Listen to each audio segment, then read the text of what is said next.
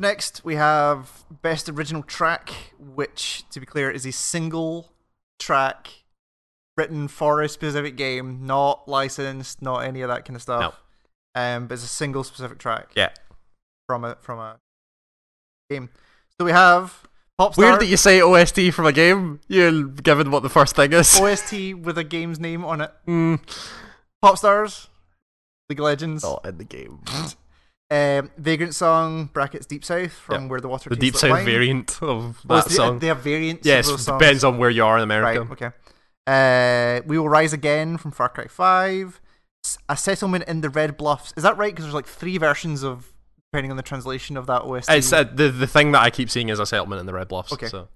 The Great Outdoor from Ni no Kuni 2. Ain't Nothing But a Funky Beat, Lethal League Blaze. Yep. 4X Decisive Battle 2. Yeah. Because it's like the X is because it's like their character themes, so they all have different things that they're doing things for. Right, okay. But it always leads into Decisive Battle 2. So right, got it. Roll the Old Breath's Bereth's Wheel. Oh, Bereth's Wheel. Yeah. From Pillars of Eternity. Yep, Pillars of Eternity 2. Ridbuster, Deltarune, the intro theme to The Quiet Man. It's not even a that's not even a song. That's not even a song. Moving that way. Marketing director from the Red Strings Club. What Lies Beneath from Yoku's Island Express. Machine Learning from the Red Strings Club. And Getting Started from the X-Punks soundtrack. Yeah. Let's have the Popstars conversation. It's not in the game. But it's not in the game. It is a original track for a video game. No, it was original track for an event. Written for a video game. An event for the video game. Uh-huh. Not the video game. It was there is no other It was way. Performed in relation to League of Legends. That track does not exist if League of Legends does not exist. It also doesn't exist inside of League of Legends. If there's a way to play that track from inside League of Legends, it counts. There is a way to play a fraction of that track. That's fine. Like 4 seconds. There are a bunch of things in games that are 4 seconds long that you have to play in the video game. But that's not a song. Okay, I'm changing it then. It is Popstars from Beat Saber. Not produced for Beat Saber. It's not an original track when it's in Beat Saber. But if it's not an original track in... But it is an original track, it's just not made for a video game. And for Beat Saber, they ported it. That's like taking a track from a movie and putting it in Beat Saber. Same thing. Okay, but if it's either in the game or it's not in the game. Like, you can't... But it's not... It was made for a thing, but it's not in League of Legends. Come back to that. Okay. Vagrant Song from Water Tastes Like Wine. Yeah. It's really cool. It's a really cool... it's the same song with the same lyrics that they change the styling of based on where you are in America. Yeah. It's like an Appalachian version and stuff, but the Deep South variant is very very intimate. It's just like a acoustic It's guitar. like Single guy, single acoustic guitar, as opposed to a band, which the other versions have. And like there's like one version has a really peppy female singer and stuff. This is very like dour, low note. Fair enough. Is that game good? Alright. Okay. Yeah. I keep meaning to go back to it. It's an interesting way of telling a story through a video game, but the thing that stood out the most to me was the soundtrack. So, can you talk about the next one? Because I want to confirm that this is an original song. I'm pretty sure it is because it's on the soundtrack. I know, but like, remember we went through this rigmarole with Bioshock Infinite, where a bunch of those tracks were not. They were tracks, but they were like revamps of like old gospel songs. Oh, sure. And stuff. Yeah, maybe look that up. I'll skip that one and I'll talk about the next one. Okay. So Settlement in the Red Bluffs is the town theme for, I think it's called Rockcliffe, which is one of the starting towns. And it is like, it's just a great kind of like folk song that has like the fiddles and the accordions, and it's like it's the starting town of like one of the starting towns of Thief, who's all about like being all like roguish and stealing stuff, and it suits the kind of environment that you find it in very well. So that track might not be original. Okay, that's fine. We'll just not worry about it then. From no, okay, maybe. Don't. Do you want to just ignore it for safety? There's other stuff that we can do. No, sorry, I'm looking at this. Somebody else has adapted the Far Cry 5 soundtrack. Oh, okay. Why it's confusing a lot of these. Sure. This is attributed to him, so okay. to the sure. the musician. So We Will Rise Again is one of the songs in Far Cry 5 that plays over the taken over cult radio, and it is like, it's a strange gospel kind of song that's just played by this woman with a solo acoustic guitar. It's just really haunting. It's really nice. It suits the themes and the messages of that game really well, where it's all talking about, or the cult in that game really well. It's all talking about like the apocalypse and being better than, like, surviving and being better than the other people because they're following the correct path and all that stuff. Yeah, very good song. Very, very cool. Yeah. Great Outdoor from Ni no Kuni 2 is just the overworld music. It just matches that game so perfectly. It's just all big orchestral sweeping music about being very whimsical and nice, and it's all airy because you're out in the environment. It's just a very nice overworld music. Yeah, but it's very much like, it sounds very much like, it is overworld music from a JRPG. Yeah, like that is just what it is. I just like that. Okay, I'm comfortable including the Far Cry song because it seems like it's original. Sure. The problem is that there are a bunch of songs called We Will Rise Again, a lot of which have kind of religious overtones. Oh yeah, I'm sure. So, yeah, but googling those lyrics only give you the Far Cry 5 stuff. Okay, so, cool. Then it's Ain't Nothing Like a Funky Beat from Lethal League Blaze. That's the guy, the Jet Set guy. The Jet Set Radio composer wrote his first song in like 4 years or something like that, specifically for Lethal League Blaze, and it is the best song on that soundtrack. Yep. And it's amazing, and it's exactly what that guy does and how it fits that game so perfectly. Yep. And yeah, it's just great. Yep. Agree. 4X Decisive Battle 2, the soundtrack in Octopath is really good, but that one specifically because it plays at the start of the Act 2 bosses, and it's different for every character, where it's their character theme at the start and then leads into the boss fight music, which is like really big, as you'd expect from boss fight music, like amped up, big heavy strings. It's a transition that works really well, actually. It's not like a lot of soundtracks like that, or game soundtracks specifically, that will go from one to the other. Like, they have like a kind of very long lead in. Yeah. This one is like snaps straight into. So it jumps. There's like the character theme, which will sit in loop for as long as that starting cutscene takes. Then as you transition into combat, there's a different little bit of music that is specifically designed to handhold one theme to the other that plays, that then leads amazingly directly into the boss fight 2 music. It's just a great little bit of musical stitching that I thought was really great.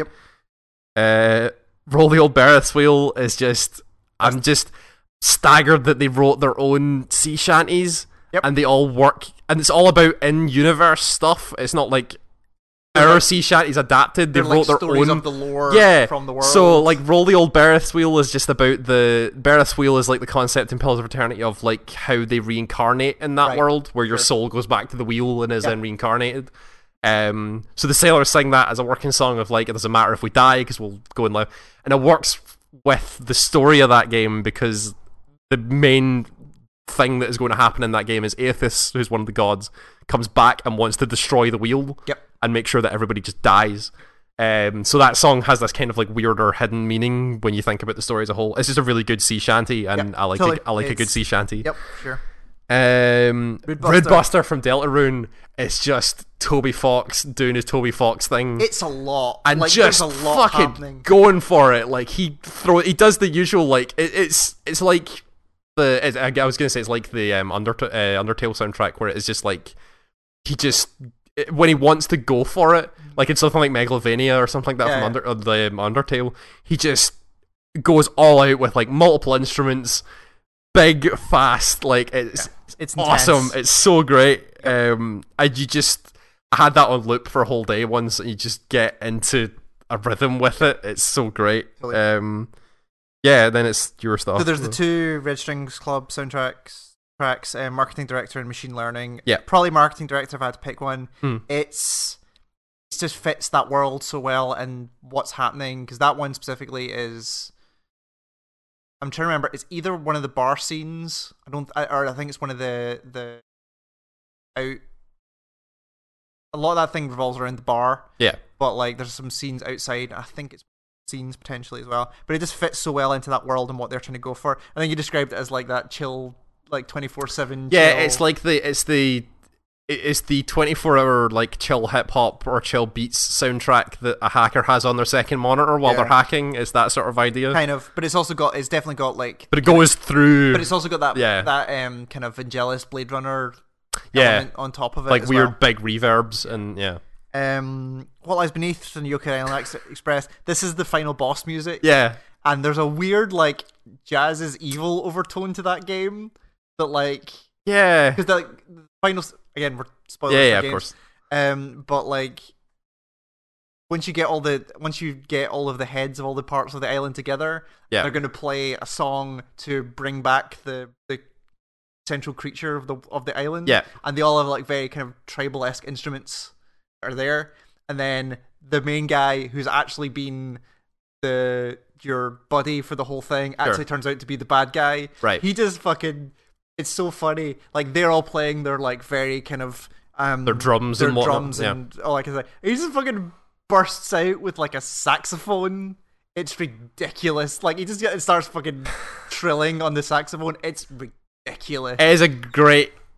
It does break in that song where it is like starts off all weird and tribal and then just goes into like a jazz freeform moment. It works really well. Yeah. And then the last one on here is the from X-Punks. Yeah. I could have picked any of them for the X-Punks thing, but that one specifically is like it's the thing that surprised me about that is like you're spending so long in each one of those individual levels. Yeah.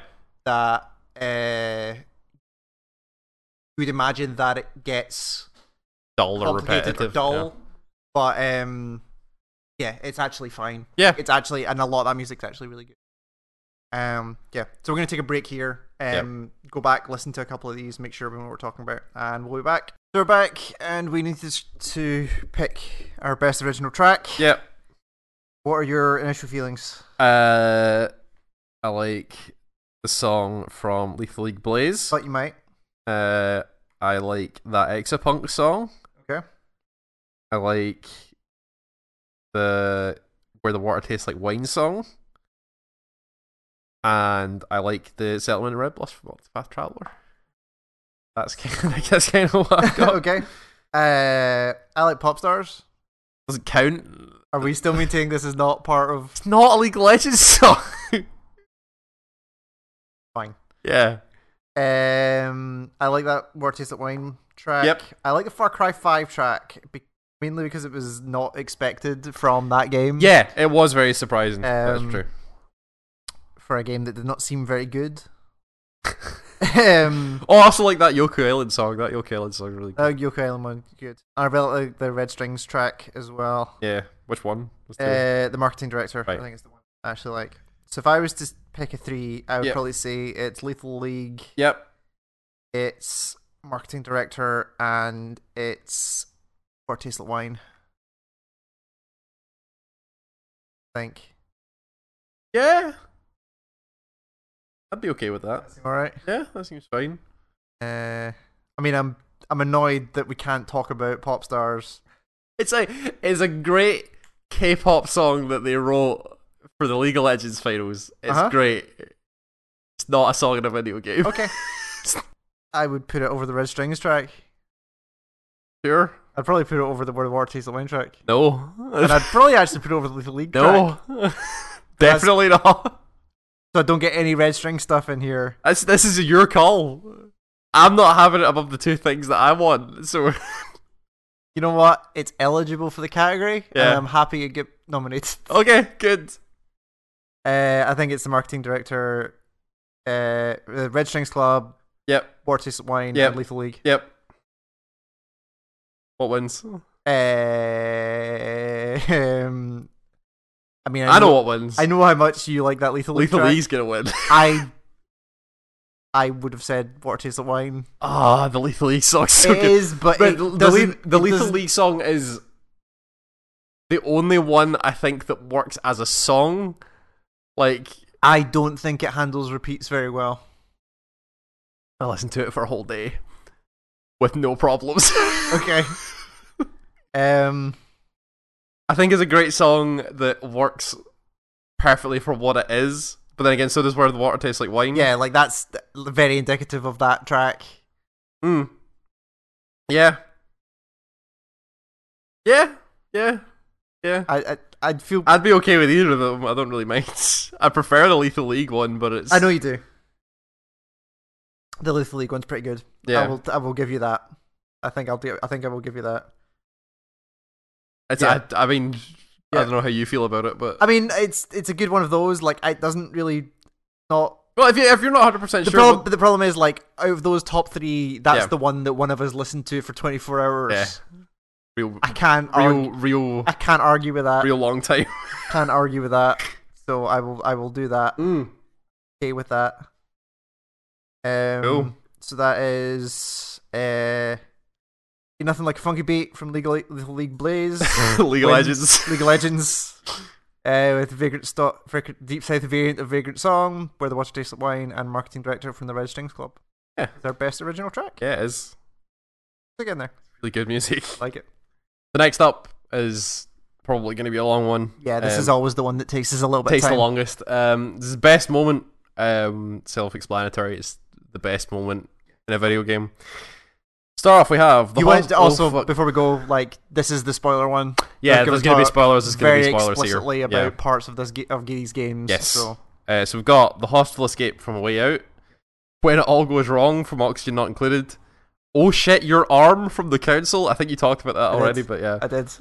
The Hive Attack from God of War, Kulvataroth from Monster Hunter World, the first Baldur fight from God of War, Drinking with Lenny from Red Dead Redemption 2, The Guardian Speaks in Destiny 2, which, the Miami mascot mission story in Hitman 2, Fort Deadlight in Pillars of Eternity 2, Spider Cop from Spider-Man, fighting high-rank Anjanath from Monster Hunter World, Cooking with Palicos in Monster Hunter World, the post-credit sequence from Spider-Man, Blades of Chaos from God of War, the Act 2 bosses from Octopath Traveler, Donkey Goes on Strike from Graveyard Keeper, the final hit from Headman 2, Returning from Guarma from Red Dead, the epilogue from Red Dead, money collection missions after Chapter 5 from Red Dead, the death of Colm O'Driscoll from Red Dead, our specific Mario Party from Super Mario Party, the controller jingle from Super Mario Party, and the boiler room from The Adventures of Captain Spirit.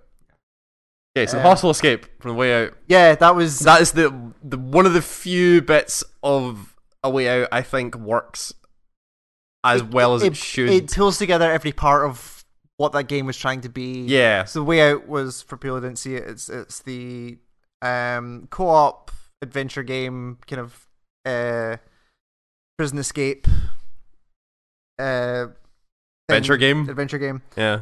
Where it has to be played co-op, and there's a permanent split screen so you can see both sides and people control characters. Yeah. That one works for me because it's a constant. It's the cut for me. It's the camera moves between like one character to another as it goes in and out and through the hospital. There's never any hard cut. The camera like pans out of a window and into another window, or like down an elevator. Yeah, single shot as people are both controlling each character. Yeah, doing separate things, trying to get out of a hospital. And it kind of epitomizes what they wanted from that game, which was like, you're both sitting on the couch next to each other while that's all happening, going, oh shit. That was a really cool. It was the best sequence in that game. I think so. It was really cool. Sure. When it all goes wrong, and Oxygen Not Included, is just when things fuck up. There's basically no other category I can put Oxygen Not Included in here, so I put it in here as well.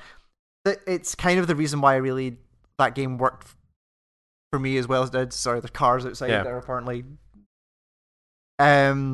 The thing about that game is, like, rather than other base building games where shit falls apart 6 hours in, you always know how you fucked up, and there's always a thing of like, oh shit, I removed the waste pipe and now everyone is drowning in pee. Yeah. And also I forgot to build that med bay that I meant to build so nobody can cure themselves. Yeah. And also while they're there, we've also ran out of fuel, so there's no oxygen happening. Like, you didn't put a roof on your poop chute so all the methane's getting out. Exactly. Like, there's just, every time it goes wrong, like, you always know exactly what happened. Yeah. And how you can because you can see it happen. Exactly. Yeah. And it happens, especially when you're learning that game, it happens early. Yeah. So again, this is early access, so they may change that ramp. Yeah. But like, you fail early and you fail often to the point where you feel good, and then every single run you try something different. Where the run I'm in right now, I'm not gonna the way the world around me is set up. Like, I'm not gonna get very far, I don't think, because of what I have right now. So I'm gonna try and learn the ranching stuff and capture some creatures and figure that out. Okay. And see how that goes. So yeah, it's just when shit goes wrong, it's always fun, as opposed to just being like, I made a mistake and this entire game's a waste. Mm-hmm. Oh shit, your arm from the council? This is the best / worst bit of voice acting in a video game of this year. Yeah. There's a section in the first episode of the council where... It's not the first episode, because I played the first episode. It is the first episode. Is it? It's 100%. Why do I not remember this? I don't know. Okay. But it's the opening where you land on the jetty, and there's a flashback to you and your mother. Oh, no, you're right. Yeah. I got it. In a hotel room. Yeah, they're like tied to a chair. And he's tied to a chair. Yeah. And your mum is missing an arm. Yeah. And in the, like, just straight up worst bit of voice acting, he just goes, "Oh shit, your arm!" And I had to put the controller down. I was laughing so hard. It was a really good opening to what that game was eventually going to be. It's in the video we put up on it earlier on. Which was like kinda janky, weird as hell, but like interesting. Sorry, can I add a moment? Oh fuck, okay. While I'm here. But yeah. It was a moment that was pretty indicative of what the council was going to be. Yeah. So the hive attack in God of War. Yeah, which part is this? I'm assuming that I didn't put this on. I thought you put this on. Oh, but I'm assuming the hive attack is the moment when you go to get the Bifrost, and Kratos walks into the light and starts seeing the like visions of Freya, and like he goes on that long like spirit quest. And like climbs up the mountain and stuff. Yeah. And then so you go to charge the Bifrost, which is supposed to be your thing to let you travel between realms. And Kratos walks with the Bifrost into the like elf energy light, and basically starts seeing visions of his dead wife, and like talking to him, and like flashbacks to his past, and like conversation between the mum and the son, but he wasn't there, and goes through this whole emotional thing about him trying to get his wife again. Yes. And it fades from him. And it ends by Atreus pulling Kratos out of the light, with Kratos screaming like, "No, I want to go back, I want to go back." Yeah. Okay, yeah. And Kratos gets up, and the entire platform that they're on is like covered in corpses of like dead, the bug things that I can't remember, the Dark Elves, I think. Yeah. Covered in corpses, and Atreus is basically standing there saying, "Where the hell were you? You've been there for like days." Yeah. And he's like, "No, I was only gone for a minute," but it turns out that time had gone way faster, and Atreus has been there on his own for days, fighting against these dark elves. That's a cool moment. And it's the moment where in that story where Atreus starts like not turning on Kratos, but he becomes really shitty and like angsty teenager or whatever. But he goes through a lot of the process of going like, "No, fuck this." Like he finally snaps and is like, "No, fuck this guy. He's never been here for me," and left me to die on this hill that I had to defend myself on. There's this really cool like turning point moment in the story that was... And do you want to do the other God of War moment while we're here? The first fight with Baldur? Yeah, so the first Baldur fight is probably the best kickoff to a game I've ever had, where the first this is in like the first 10 minutes, where Kratos goes out to farm a tree to burn his wife, and is met by at his house. At that point, is just called the Stranger. Turns out later to be Baldur, who basically says, like, "Oh, we know who you are, and why are you here? You should be back with your people." Like, like threatens him a bunch, and Kratos basically says, "Leave my land." And it ends with Baldur, who is like one of the big Norse myth characters, whose thing is that he can't die. And Kratos, who basically also can't die, fighting basically until they can't anymore. Just pummeling shit at each other. Proper, like, heavy punches, and, like, Baldur, like, fires Kratos through the roof of his house. It vaguely took a Dragon Ball Z-esque... Yeah, there was a lot of heavy turns where he's, like, firing through roofs, and then Baldur, like, German suplexes him and then punts him through a mountain. And it gets to the point where, like, you pummel Baldur into a stone, and then Kratos cracks the stone with his bare hand and flattens him with it, and starts walking away, but then Baldur appears again. And it goes on for and so it is long. literally like those 6 episodes of Dragon Ball Z, where it's just more things just keep happening. Yeah. And it ends with you thinking you've killed Baldur by throwing him off the side of a cliff. Yeah. But then Kratos tells Atreus that he shouldn't have been able to get there because his wife, Lofrey, had put like a protective barrier around.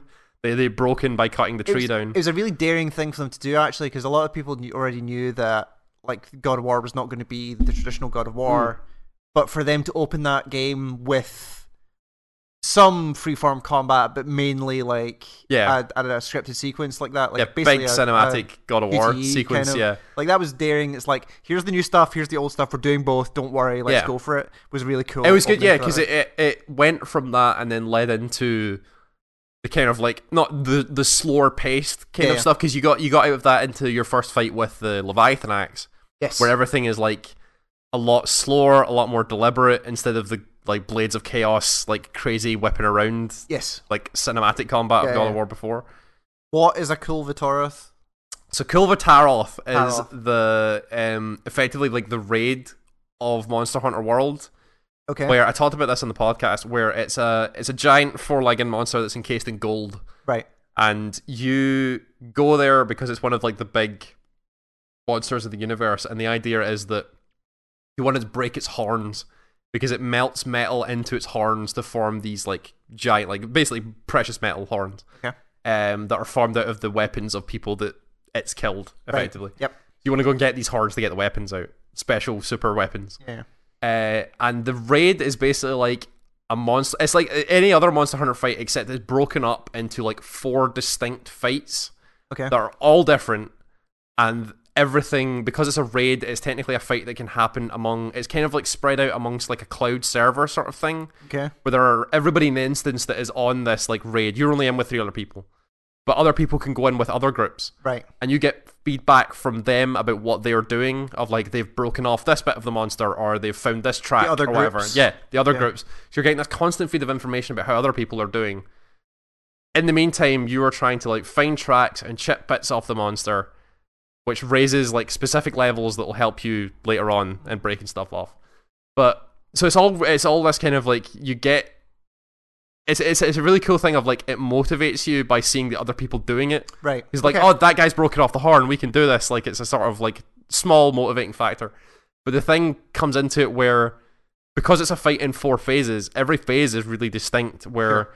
the first phase is like really slow, and it's more about gathering information and like trying to chip bits off the monster, but it's mainly about like gathering as much information as possible. Okay. So there's a stage where you're trying to basically like case the joint. Yeah, almost. you're trying to like find out where the monster's going and like get as much information as you can. The second phase is more like a traditional Monster Hunter fight, where it is the monster doing like, it's still very slow because it's encased in gold, Sure. but it is like, it's doing scheduled attacks, it's rolling, it's just stuff you're trying to like move around, but you're Yeah, trying yeah. to basically break the gold off of it. It runs away, and then the third phase is in this big volcanic area Mhm. where the gold is like melting off the monster. Oh, weird. So you're then eventually trying to break the whole shell off of it by like making it stand over lava jets and like knocking boulders off the roof to break it off. Sure. Sure. And then the best thing happens, which is the gold finally breaks, and it breaks out into this 4-legged monster. It still has the massive horns and the massive head, but the gold's all gone, and it reveals this like really small, quick 4-legged monster. And Oh. it runs away like super fast, Oh, like okay. nothing you've ever really expected before, and it runs into like its final nesting area, and then it becomes like hyper Monster Hunter fight, where the monster is really fast, throwing fireballs at you, moving like way quicker than you'd expect. Like it's a fight that encapsulates everything about the Monster Hunter experience, Right.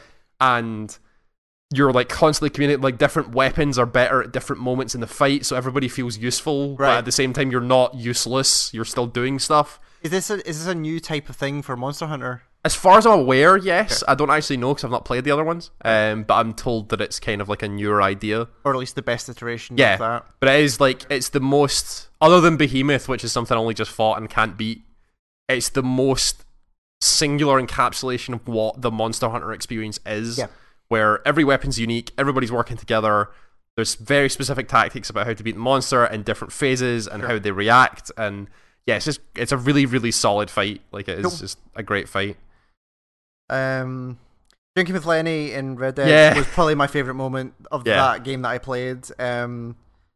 It's such a fantastic use of all the different parts of good bits of Red Dead, where it's Yeah. like the kind of the camera work, where like as you continue to get drunk, there's a section where like you nudge someone and they line up for a fight, and Arthur goes for a swing to punch, and just as it contacts, cuts to them all line dancing, Yeah. like that kind of stuff. It's great, and like when you get more and more drunk, it goes to like first person sections where you're looking for Lenny, and like every character has Lenny's face. Yeah. And you're calling out to him, but the button prompt is like Lenny with like 5 E's and 4 Y's and the prompt and stuff. Yeah, and eventually just gets to ... and he just starts slurring his words, and it's really hard to move across the bar. And there's sections where like, and then when you get the fight ends up outside, it just jump cuts to like, oh, you're now just running away and you don't quite know how you got there. It's a really clever, again, like we were saying with the best looking thing, it's a really clever use of them doing their directorial best. Like they're doing very deliberate cuts at very specific moments to get humor and to get drama and to get all of these moments together. But it's a great kind of whole moment of, especially very early on in the game, when a lot of that first chapter is about them lamenting about how shit the Blackwater job was. Yeah. And this was the first moment of them actually going, oh no, it's all okay, we're fine. We're all in this together. Yeah, Lenny's sad, let's go and get him drunk. And, yeah, totally. You end up line dancing at a bar, and it was awesome. Fantastic really, sequence. Really good. So the Guardian speaks in Destiny 2. This was way more impactful for you than for me. This only really works if you've played as much Destiny since Destiny 1 as I have. Sure. Where I've basically had the same character for like 160, 70 plus hours of this game. And then there's a moment at the start of Forsaken after you come back from the mission where Cade's died, and Cade's body's on the plinth, and Zavala says, I can't remember exactly how the conversation goes, but Zavala says something, and then there's this new voice off camera that says, like, we should do this. Yeah. And you're like, who? And there's I think the first thing it says is something like, he's mine. Yeah. Talking about Aldrich. And it's like, who the fuck is this? Are they introducing a new character? And then it cuts, and it's your character. Yeah. Which, having not spoken for so long. Yeah, for like 2 games. For her to have a voice is just so good. And it was this great, like, I out loud went, holy shit, when it happened. But like, when you look at it in total, right, it's a cool idea. Yeah. She has 3 lines throughout the expansion, and 2 of them are single words. And it works. Like, you don't need anything else for me. Sure. Like, that was enough of a moment for me. The Miami mascot mission? Yeah, so this is in the Miami map. This is the race one? Yeah, the racetrack. And there's the new thing they've done in Hitman 2 is split the mission stories off from the challenges. Yeah. The mission stories are now like, here's 6 things that we will guide you through step by step to explore this part of the map, or to know where these items are, or to find these characters, or whatever it is. And one of them is in the racetrack. One of your targets is the father and daughter. The father owns the weapons company. The daughter is the racer. She races she's in the race. Yeah.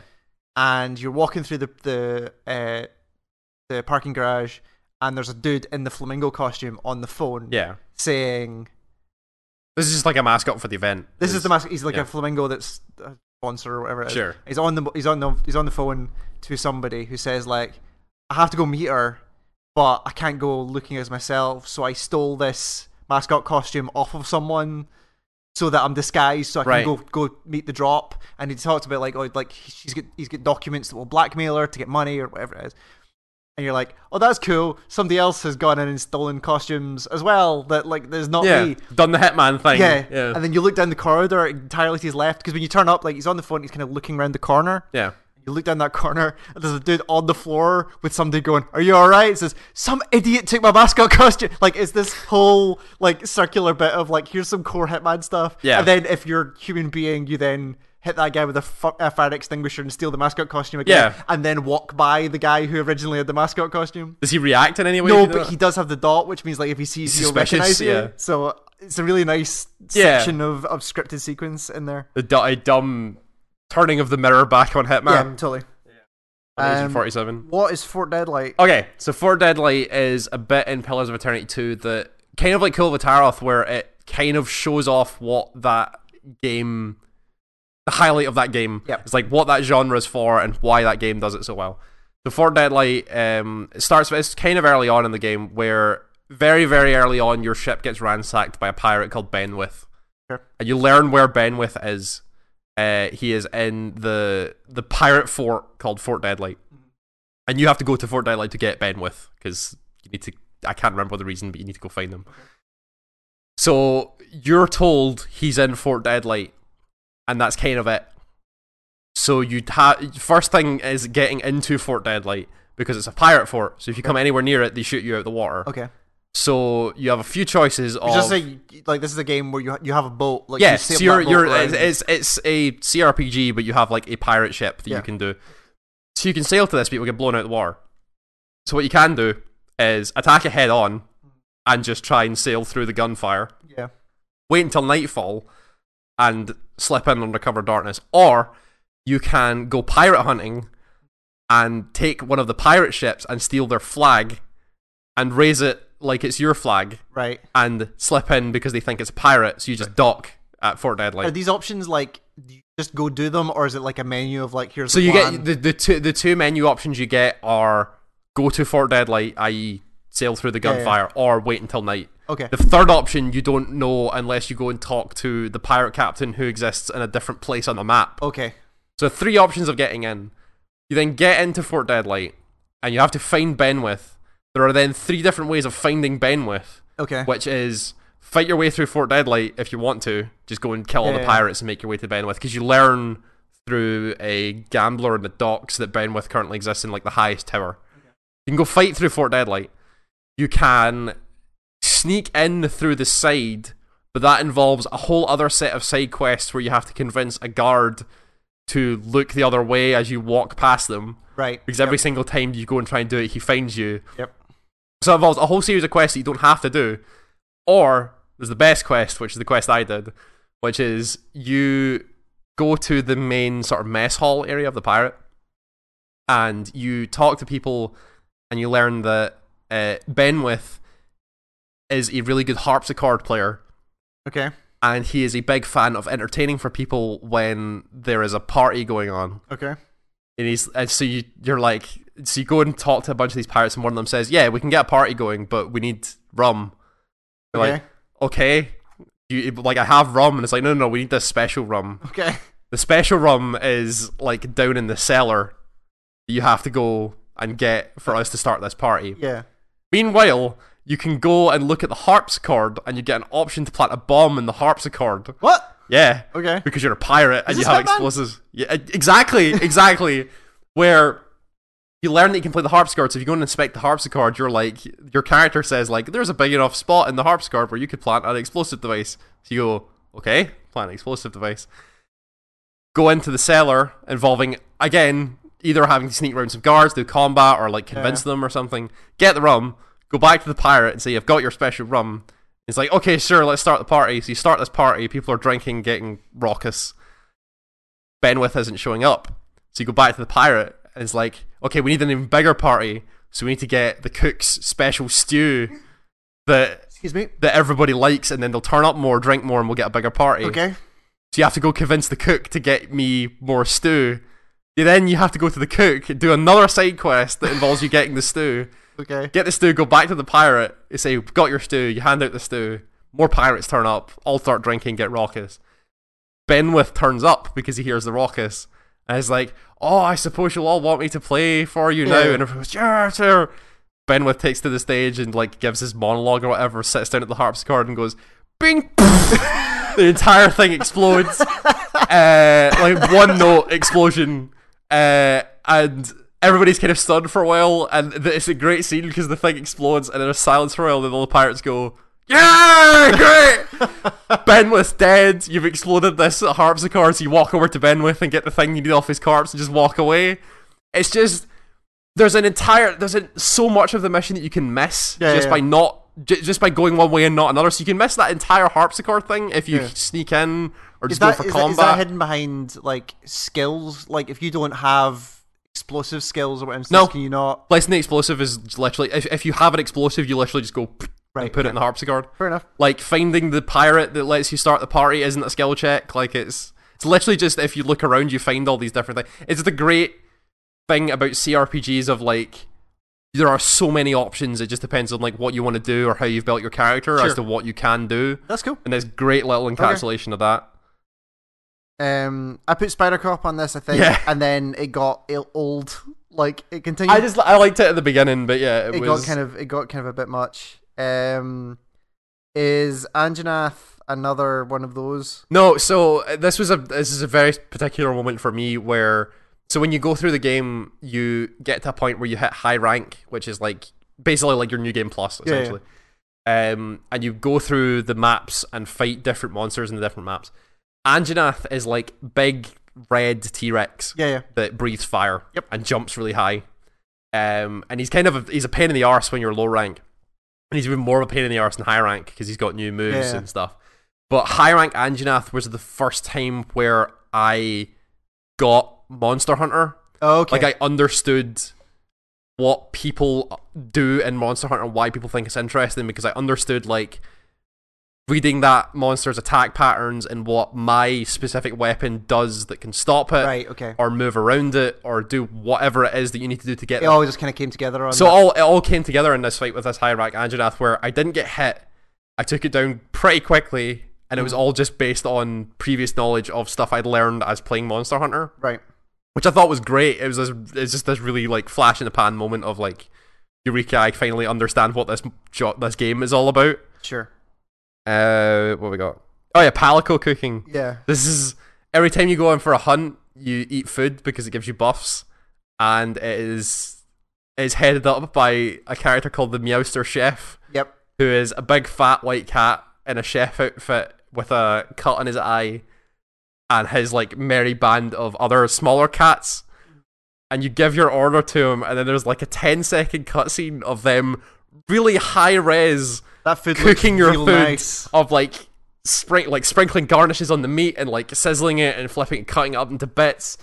And my favorite bit of it is always the very end when the plate gets presented in front of the Meowster Chef. Yeah. And he like gets like a tiny sprig of like thyme or something and is like very delicately puts the thyme on top of the chicken and then gives it to your hunter. As it's awesome. It's just such a, and you see it and it never gets old. You do it every hunt and it never gets tiring. Does it change up depending on what you order? Yeah, it does. So you can get like fish or chicken or meat or whatever. Sure. There's like a whole one where like they make like a stew and there's like people chucking stuff into the pot and there's this cat just constantly stirring the stew. Okay. Great. The final hit in Hitman 2. Yeah, this is that entire final stage where it's just the most ambitious thing they've ever done, and they pull it off as well. So the whole story is basically worked up to the fact that there's this whole secret society that's basically controlling a lot and controlling large parts of the world, like Illuminati style. But their whole thing is that they recruit people like high earning people because they're the people that are going to survive the end of the world. Right. Okay. So do they know the end of the world's coming, or they just know that when it does happen, at some point, right? Okay. They're going to be ready because they're all donating money and they're all pulling together, and they're going to be the ones that survive. Okay. So they're a cult, basically. Yeah. So you go, and then there's the person in charge of it. There's 5 people in charge of this whole group, and they all telepresence their way to the meetings, except for one guy called the controller, who's the kind of head dude. Right. But they set up very early on in the mission up to that mission that he has like a remote controlled explosive in his brain. And you need him alive for story reasons. But the remote in his head is controlled by the current 2 chairmen of the group, who are currently these two like spoiled kind of like 20-something socialites who also go treasure hunting and like don't give a fuck about like the local people. They'll just murder people to get the shiny thing. Right.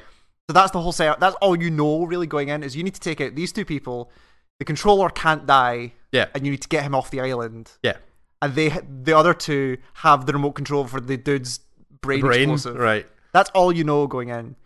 And you know that the group, the Ark Society is what they're called, and they're coming together and have this party on this island that they do every year, their yearly gathering. Right.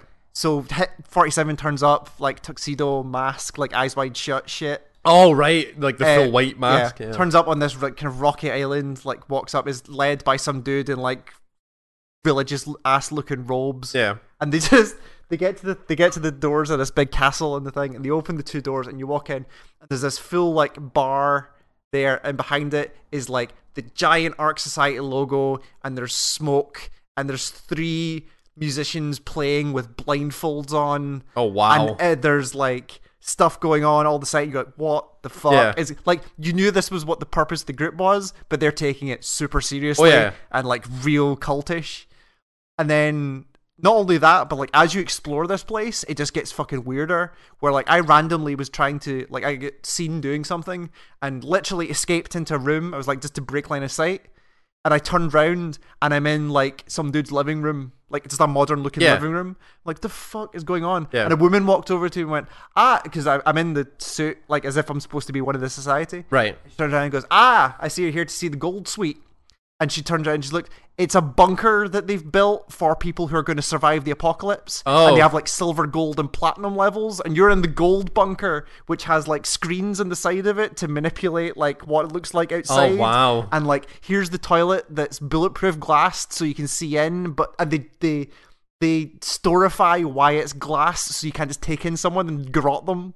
Like, it's ridiculous. Jeez. So then you get all of that. And then one of the side stories that you can do to get close to the two chairmen are you basically join the society.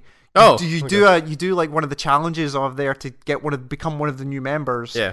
And you do the challenge, and then they go through the whole initiation ceremony where you put on the robes and you do a thing, and then you end up in a different part of the castle where all the real members are. And there's like a museum there with a bunch of stolen shit.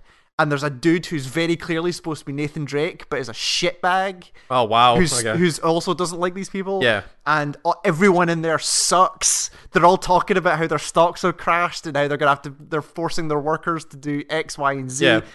It just goes every mission story in that thing has its own like bizarre moment. There's a whole section where you can optionally do where all the business leaders are there. And like kind of like they do in the council, where like they control like all the big decisions that happen in the economy of the world. Or the secret shadow organization. Yeah, exactly. Yeah. And one of them is they're all there, but all the people that are there that are not the chairwomen have these like full on gold masks, so everyone's anonymous.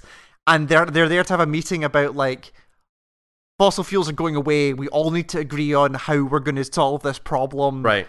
And by solve this problem, we mean subdue sustainable energy research to continue to burn oil. And the guy you take out to pretend to be is an oil baron, and you have the deciding vote on this thing, and you can say no, fuck your vote, and then you go upstairs and you throw the woman into Iron Maiden and slam the door shut, and that's how you kill her. God. And then you escape by putting on knight's armor and just charging down the hallway with a broadsword. It's ridiculous. That entire last scene sounds full on Hitman. Insane. But, yeah. It was like 3 hours in total. I took Jesus going through Christ. that thing. It's amazing. It's the best that Hitman has ever been. Yeah, that's fair. Yeah. Post-credit scene in Spider-Man, what did you think was I just really liked it. I don't know, I just thought it was nice. Like, it was Pete after all the shit had happened, and he was back together with Mary Jane, and then he helps Miles move into his house, and then Miles does the like, hey, I've got something to show you thing, and he's upside down on the roof. Yeah. Because even at that point, Miles doesn't know. No. Right. At that point, Peter doesn't know that Miles is also a Spider-Man, and Peter's like, "Oh yeah, I totally understand," and jumps on the roof. Yeah, that was a nice it was a thing that I knew was coming because it's Miles Morales. Of course, he's going to be Spider-Man. But it was it was just this kind of like nice conclusion to the story. I just liked totally.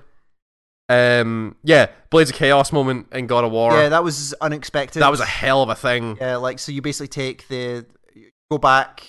Like what's the setup for that? For you go back home? You need to be able. I think you need to be able to like burn something. I can't remember what it is. It's something in I want to say Helheim. Yeah. Where you need to burn bushes or something. Yeah. So you need something that has fire. Yeah. Or like and Kratos has this knowing thing of like, I need to go home. Yeah. And you go back to the house you started in, and there's like a secret panel, and you just pull out the blades from all the other God of War games. It's in the under the rug and in the basement, which like for the entire game or for the start of the game, he was like chastising Atreus for saying like don't go in the basement. Yeah, because he went in the basement and finds the Blades of Chaos from the original God of War games. There's also the great moment where he unbandages his arms and it's got all the scars. So it was something that I noticed at the very start, where the first shot of that game is the bandage dripping from his arm and him rebandaging it. As is like he's giving up that life, like it's like. So he finds the blades and he unties his things and starts tying the blades back around the chains. And Athena shows up at the door, is talking to him about how like you can't escape your past, you're a monster and all that stuff. And it's almost like it's really reluctant. Like he accepts that he just has to do this.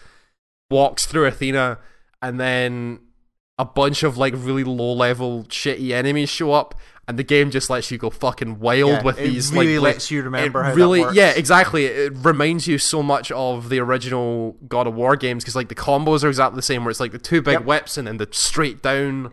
You could do like the really fat. It was an amazing like.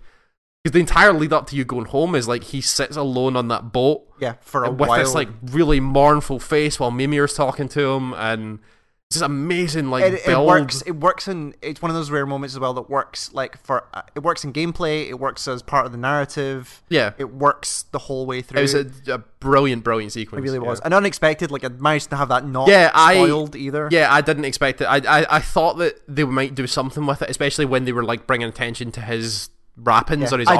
I didn't even clock that. Yeah, until I saw him taking them off. I'm like, oh right. But I thought they were going to do something, but I didn't expect them to just go. No, he just goes and gets them back. Like that's sure.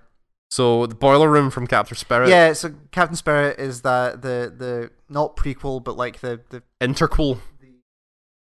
The kind of intermission thing between Life is Strange 1 and 2, kind of set up some stuff maybe for the second one. Yeah. This kind of standalone free thing that they put out after E3.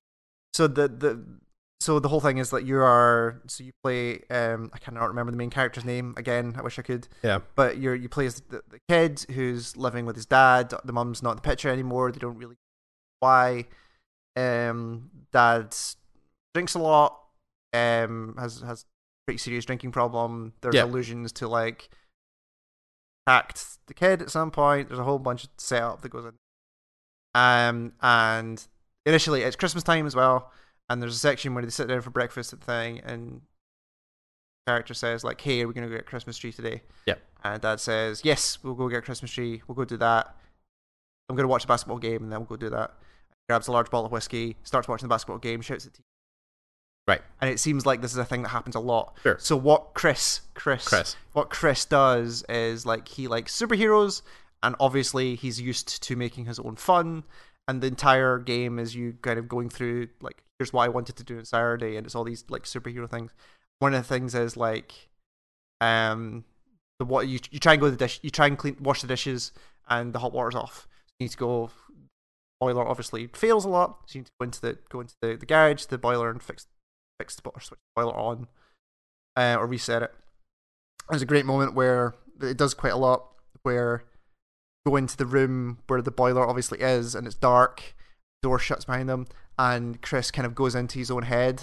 Yeah. And the boiler is this creature like in the middle of this big kind of cloudy room, and it's like a smoke monster almost. It's this face, and like Chris is like being all superhero and going towards it, but being really scared of it at the same time, kind of stomping his head. And there's a great moment where like as he does it, and he does the final punch on the smoke monster, and it cuts back, and he just flicks the switch on the boiler. Like it's this really cool moment. There's a scene later that does something very similar, where it's like you have to go somewhere specific, cross a big patch of snow, I think it is, and it cuts to like him being on like this alien Mars looking planet, and like finding his way and all this. Like, it does that whole thing of like, no, Chris is very much in his own head because he's not getting it from anywhere else. Yeah.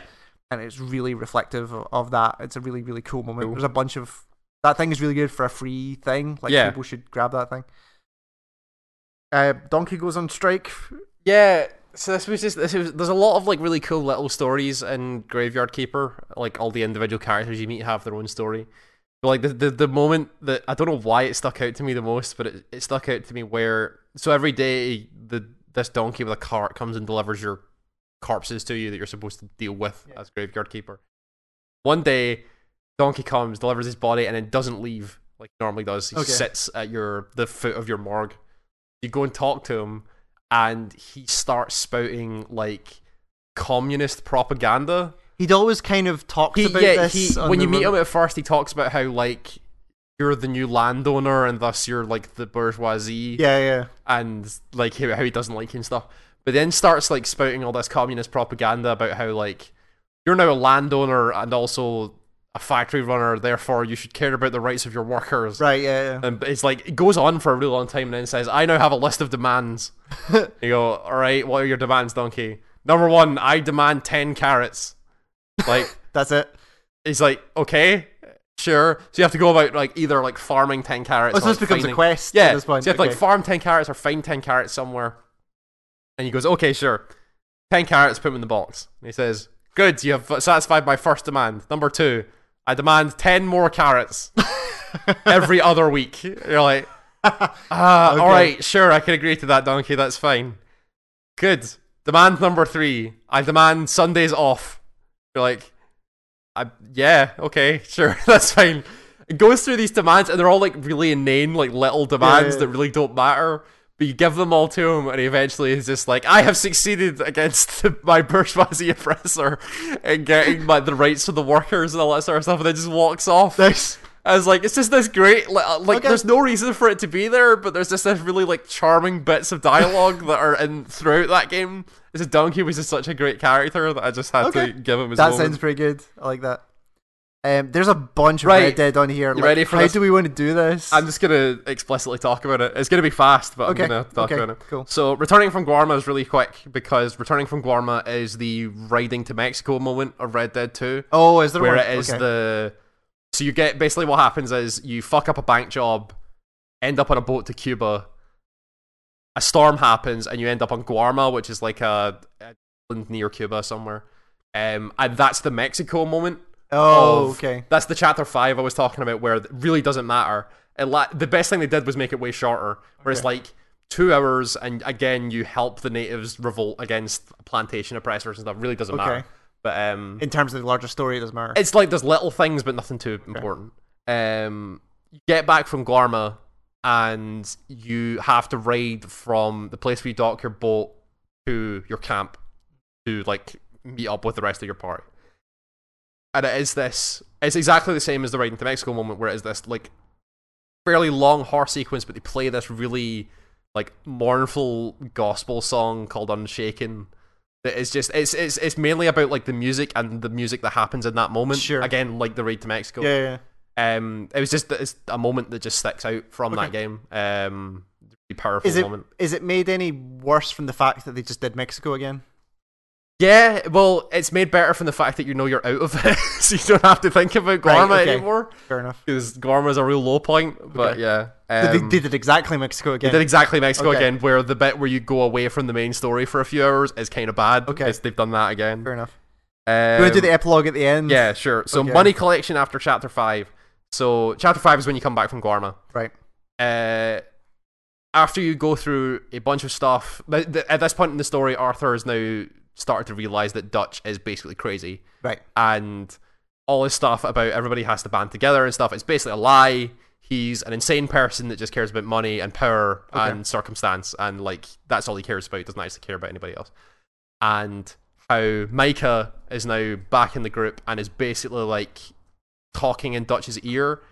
So the group So the group is now basically being manipulated by Micah through Dutch. So it's Micah's gang at this point, but Dutch is the face basically. Yeah.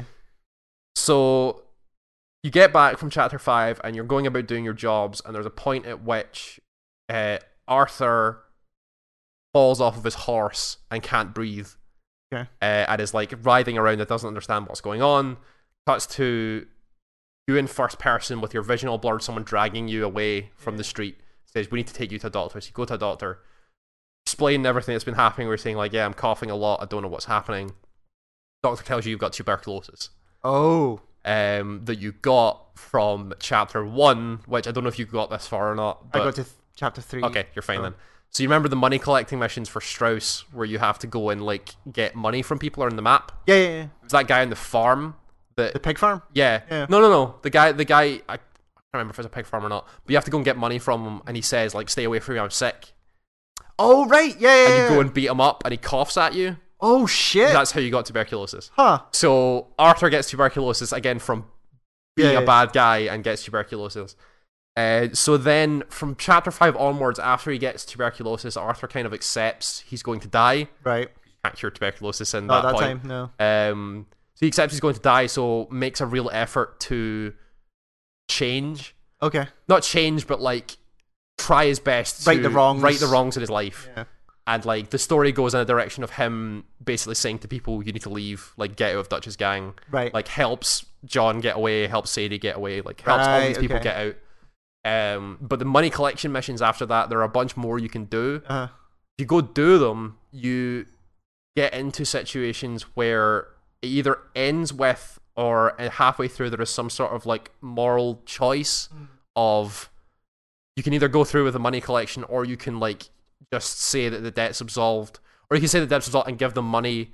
And like it basically it's the showing of how Arthur has changed, right, and how he's, in accepting death, he is trying to right the wrongs in his life. It really like shows how he's grown over the course of the game.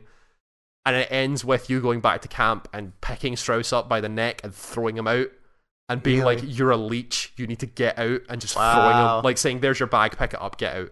Huh. And Strauss is like, "I don't know what you're talking about." He's like, "No, leave out." Huh. Like doesn't stop and basically kicks Strauss out. Again, that's a thing that you wouldn't do unless you did those side missions, but is this really cool moment of Arthur's kind of redemption like he starts realizing what's important in life. Sure. And okay. Because you have to do those money collections. The first one, you can't not do it. Yeah. Because you need Arthur to have tuberculosis, otherwise the end of that game it doesn't really work. Yeah. The death of Colm O'Driscoll was a really interesting moment. Colm's the rival gang, the rival gang at the start. Like Dutch says that he hates because he like stole his first love. There was that all turns out to be a lie. Right. He just hates him because he's a rival gang and all that stuff. But the death of Colm O'Driscoll is basically like, it's one of the main moments that Arthur sees Dutch for who he really is. Right. Because there's no reason for Dutch to go deal with Colm. You basically get news that Colm is being hung. Oh, right. And like the he's been caught and sentenced. He's been sentenced. He's going to get hung. And Arthur learns this and goes to Dutch and says, "Hey, they're being hung. We're good." Sadie says, "I want to see this because they murdered my family." Oh, right, yeah. I want to go see him hang. Dutch then says, "No, he's not going to hang. We need to go make sure it happens." Okay. And Arthur's like, "He's been caught. He's going to hang." He's like, No, it's fine. We'll take care of it." And you get there and you find out that Colm does have a plan to like not get hung. Yeah. But leads to you killing a bunch of cops to get their uniforms and like doing a whole bunch of really bad shit under Dutch just going, "We need to get this done. Do it. Kill the police. Do all this stuff. Get set up in a situation where you take out all the O'Driscoll people that he's got around to kind of obviously like cut them free or something." Yeah. Scene goes with guy reading Colm's last rites. Colm is there and looks out at the crowd and sees the two people in the crowd that he's supposed to have. One of whom has a gun to his head because of Dutch. Sadie has a knife to the other one's throat. Looks up at the roof at the sniper who's supposed to be there to save him. Yeah. And it's Arthur just being like... Yeah. And it was an amazing moment of animation where you see his face just rip. Right, yeah. And like lose complete life. Like he realizes it's all happening. over. Like it's over. And it happens and he gets hung. And Sadie basically goes nuts and says, "Nah, you all deserve to die," and slits the guy's throat. Okay. And Dutch just goes like, "Yeah, you're right," and shoots the other guy in the head. And Arthur's like, "You shouldn't have done this." No, this is all bad. Like runs down, they're like killing everybody, and he's just like, "We need to leave now, get out." There's this weird moment of like Dutch just finally goes, "All the O'Driscolls, just get them dead," and it was weird, a strange moment. Okay. And right, the epilogue. This is this was a different tone. Where the end of that game. We don't have to spoil this. Yeah. So the end of the game depends on what you've done, because it depends on like your honor and like a decision that you make. That does actually go into it. Okay. So the ending that I got, which I think is the best ending, you help John escape from the group, and you are chased down by the rest of the group, which now is basically Dutch, Micah, and a bunch of Micah's friends. Right. As he's basically taken over. Right. And Dutch is like a puppet at this point. You help John get away up the mountains, and you basically have a confrontation with Micah, where it's like a fist fight. And it ends with, I've been told if you have high honor and you do this ending, this is how it happens. Where you have a fist fight with Micah, Dutch turns up and stops you from getting the gun that would kill Micah. Micah talks him down and they walk away. Right. And you basically just die on the cliff face, succumbing to your tuberculosis. Oh, wow. Reflecting on everything that you've done. Wow. Like, there's a whole bunch of scenes of, like, you, like, remembering all the stuff that's happened and there are voices in your head. And that Unshaken song is playing again, which is kind of why I like it as well. Arthur dies to his tuberculosis. Yep. Before leaving John, he basically donates his hat and his satchel to John. Oh, okay. And says, go start another life. Okay. Like, go, we're done here. Dies. Epilogue, you take control of John again. Oh, interesting. And John is trying to make his way honest in the world. So he's got him and Abigail and Jack. He rides into Strawberry and tries to find a job where he is basically like delivering stuff on a wagon. Yeah. Go through a whole, again, much like the rest of the game, the epilogue is a bit too long, but it's basically a shot of like John learning how to be a rancher. A lot of the time on the ranch, bad things happen and he ends up having to kill people, and that gets him into turmoil with Abigail, who's like, you can't escape your life because you just keep killing people. Ends up with Abigail leaving John. John gets a bank loan to buy his ranch, which you see in the first game, at the end of the first game. Features Hope. You meet up with Uncle. You meet up with Charles, who are both still alive. They come to the ranch with you, and there's a really great scene where you like build the ranch house. Oh, right. And it's like it's like out of a movie where it's like everybody kind of working together while this really like saccharine Western song about nailing wood and stuff plays. Yeah. Build a ranch house. You go and send a letter to Abigail. Abigail comes back. Everybody's kind of having this nice idyllic ranch life. Another amazing scene where you and Abigail go into the now civilized world and like you go and get your photo portrait taken. Oh, really? And you go to the cinema and you have like it's all talking about like, oh, the wonders of modern convenience and technology, and you ask Abigail to marry you on the river, and that happens. And it ends with you end up going with Sadie, who's now a bounty hunter, right, to get a Mexican like outlaw who ends up getting taken back by his gang, and you basically end up having to kill a bunch of people, which is terrible. That then leads you to Sadie coming to your farm and saying, "I've found Micah." Oh.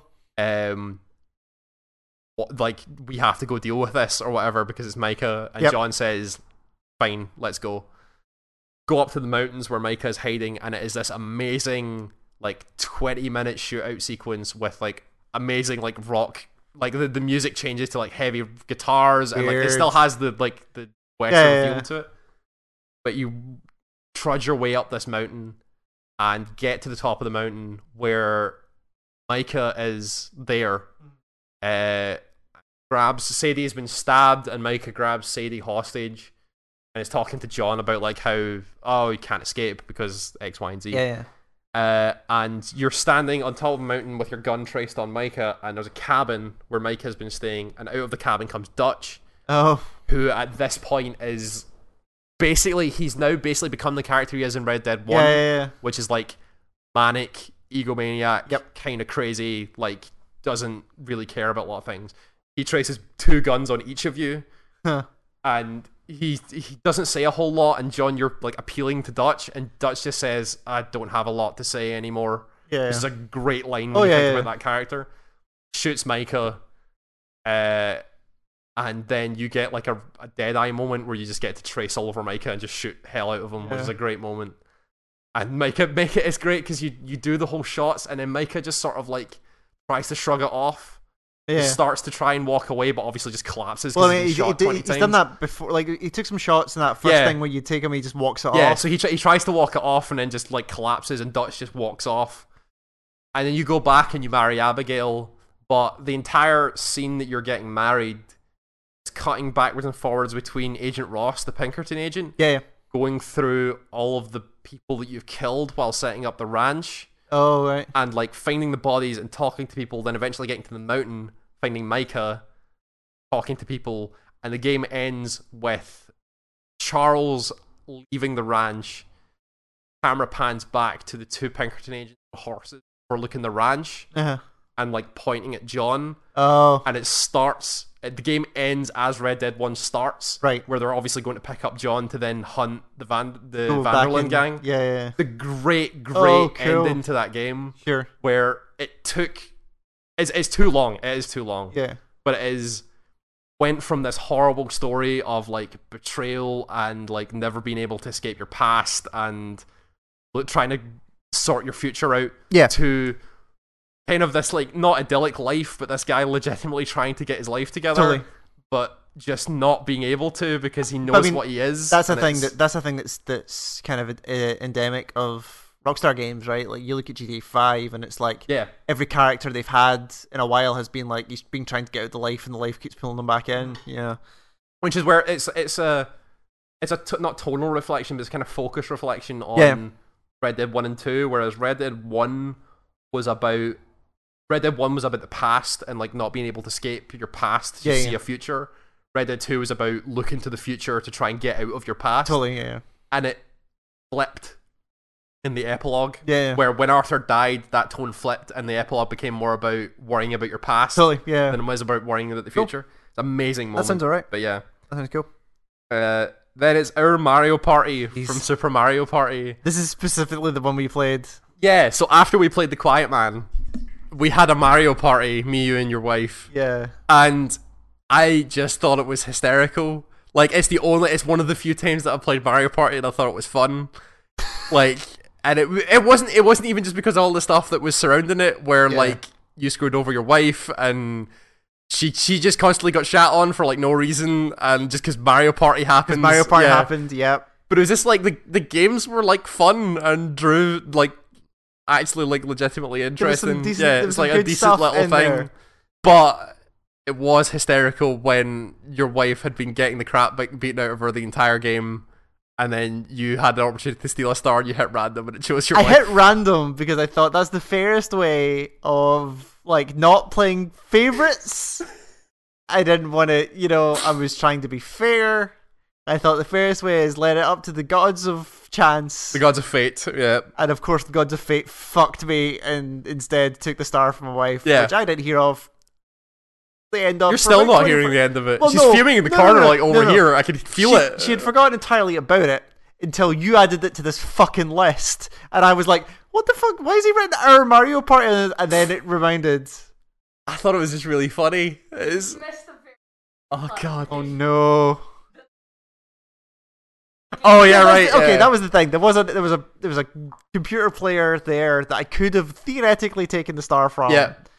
But I thought, I'll be fair, I'll use random, it'll be fine. There's literally a 1 in 3 chance it's not going to be the worst one.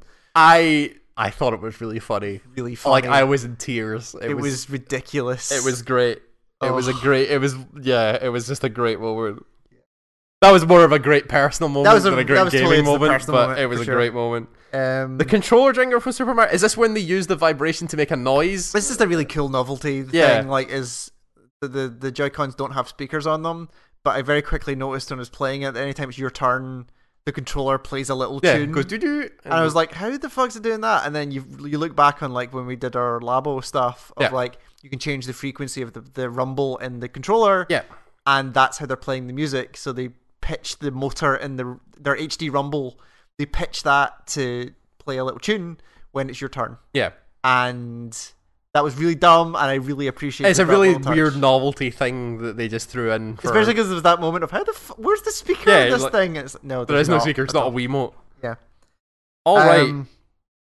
Okay. Best moments. There's a lot in here. What?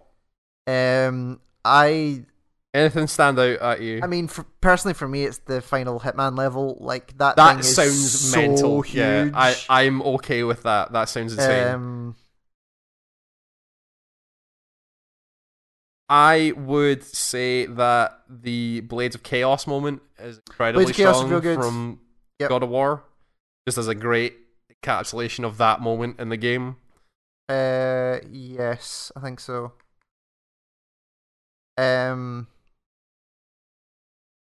I mean, there's a lot of Red Dead and Monster Hunter on here, which are all kind of really yours. Is there something there you think that meets those? the problem I have with all of the stuff that I talked about just there for Red Dead Yeah. is it's the last 2 chapters of the game. Right. All of it. Yep. All of that is like the last 2 chapters and the epilogue as well. Yep. The epilogue's like 7 hours. Like the epilogue's like a game in Yeah, itself. It's not a very interesting one, but it's good moments. The drinking with Lenny thing The drinking with Lenny really stands really out as like a really dumb, That great was- little thing. Yeah, totally. Um, I also really like the idea of the palico cooking, just because it's so stupid. Palico cooking's great. I do love the Palico cooking. Like I'm okay with either of them. That's fine. It's on you if you prefer drinking with Lenny or tiny cats cooking you steak. That's I think the Lenny thing would stand out more if it like wasn't the most fun I had in that game. I think surely that would make it stand out more. No, because it's the fact that it's a great story beat, and it also uses like. But it uses none of like the tone stuff that No. the rest of that game is about. No, you know, it doesn't. It's also got very little gameplay in it. True, So that's true. I think it's the palico. Like for me, Sure. that sounds real dumb. I mean, the Palico cooking is just a cutscene, but I've seen a lot of it, and it seems real good. the Palico cooking is great. I did really like the hospital escape, but it's like the one save. Well, I enjoyed that game, but I enjoyed know it for what it good. is. Yeah, I enjoyed it for what it was, but there are a Yeah. lot of things about it that are not good. Like, Would you really take the Blades of Chaos above? Yeah, actually, you know what? For story Yeah. reasons, above the Boulder fight. I really like the last Baldur fight as well. Yeah, But that's because of like I like the way that they turn Norse mythology on its head. yeah. And the way that they use how Baldur dies in myth and how Frigg reacts to it, and then in the game doing it in a different way Yeah. is really cool. Yeah. Like the death of Baldur is a really interesting story in Totally. Norse myth. Yeah. But yeah, Okay. I'm kind of okay with those. sure, that's fine. Fuck me, that Hitman level blew my mind. It really did. Like, it's such a crystallization of everything they've been working towards. In just Yeah, this like one. I have seen footage of it, I need to show but you. I have some like of not that seen stuff. everything, so I don't Like, know. I need what... to show you just some specific. Like, I've got a whole bunch of autosaves from that game. Sure. I'll just jump between the areas and just be like, "Here's this bit. Here's Yeah, this bit." look at this. Yeah. It's real good. I really like narratively that Blades of Chaos moment. I like everything about that Blades of Chaos moment. Yeah. I think the lead up to it is amazing. I think the weight of the story impact of that is great. Oh yeah, totally. I think that the way that they build it by like changing the color of the sky and fading the music out into more original God of War music, And like tying it was the best way for them to tie it to what God of War used to be to what it is now. it's just give the and then getting the weapons is such an emotional moment, but then using them is just such this departure from what the game was before. Because the combat before then is very slow and methodical, totally. but then the Blades of Chaos happen, and it is just wiping away enemies like left and right in big groups. Like that Blades of Chaos moment is incredible. It is really good. I think I'm happy with that. I think being top. The cooking palicos is so good. It's great. Love the cooking palico. I'll need to show your wife that because I think she would go pretty nuts. I'm assuming there's a bunch of them on. Oh on yeah. YouTube. I'll look it up for you. Cool. Because they are ridiculously adorable. So they are. Sure. Okay, so that's acquiring the Blades of Chaos. I'm gonna change that to acquiring the Blades of acquiring the Blades of Chaos. That's acquiring. Okay, cool. Acquiring the Blades of Chaos in God of War is our best moment with the final hit from Hitman 2. I need to look up the name of that level. It's the Isle of something. I assume, yeah. Seagull or something. Yeah. And then Palico cooking from Monster Hunter World. Third. Yeah. That's a good selection. I like it. that. That's good. Cool.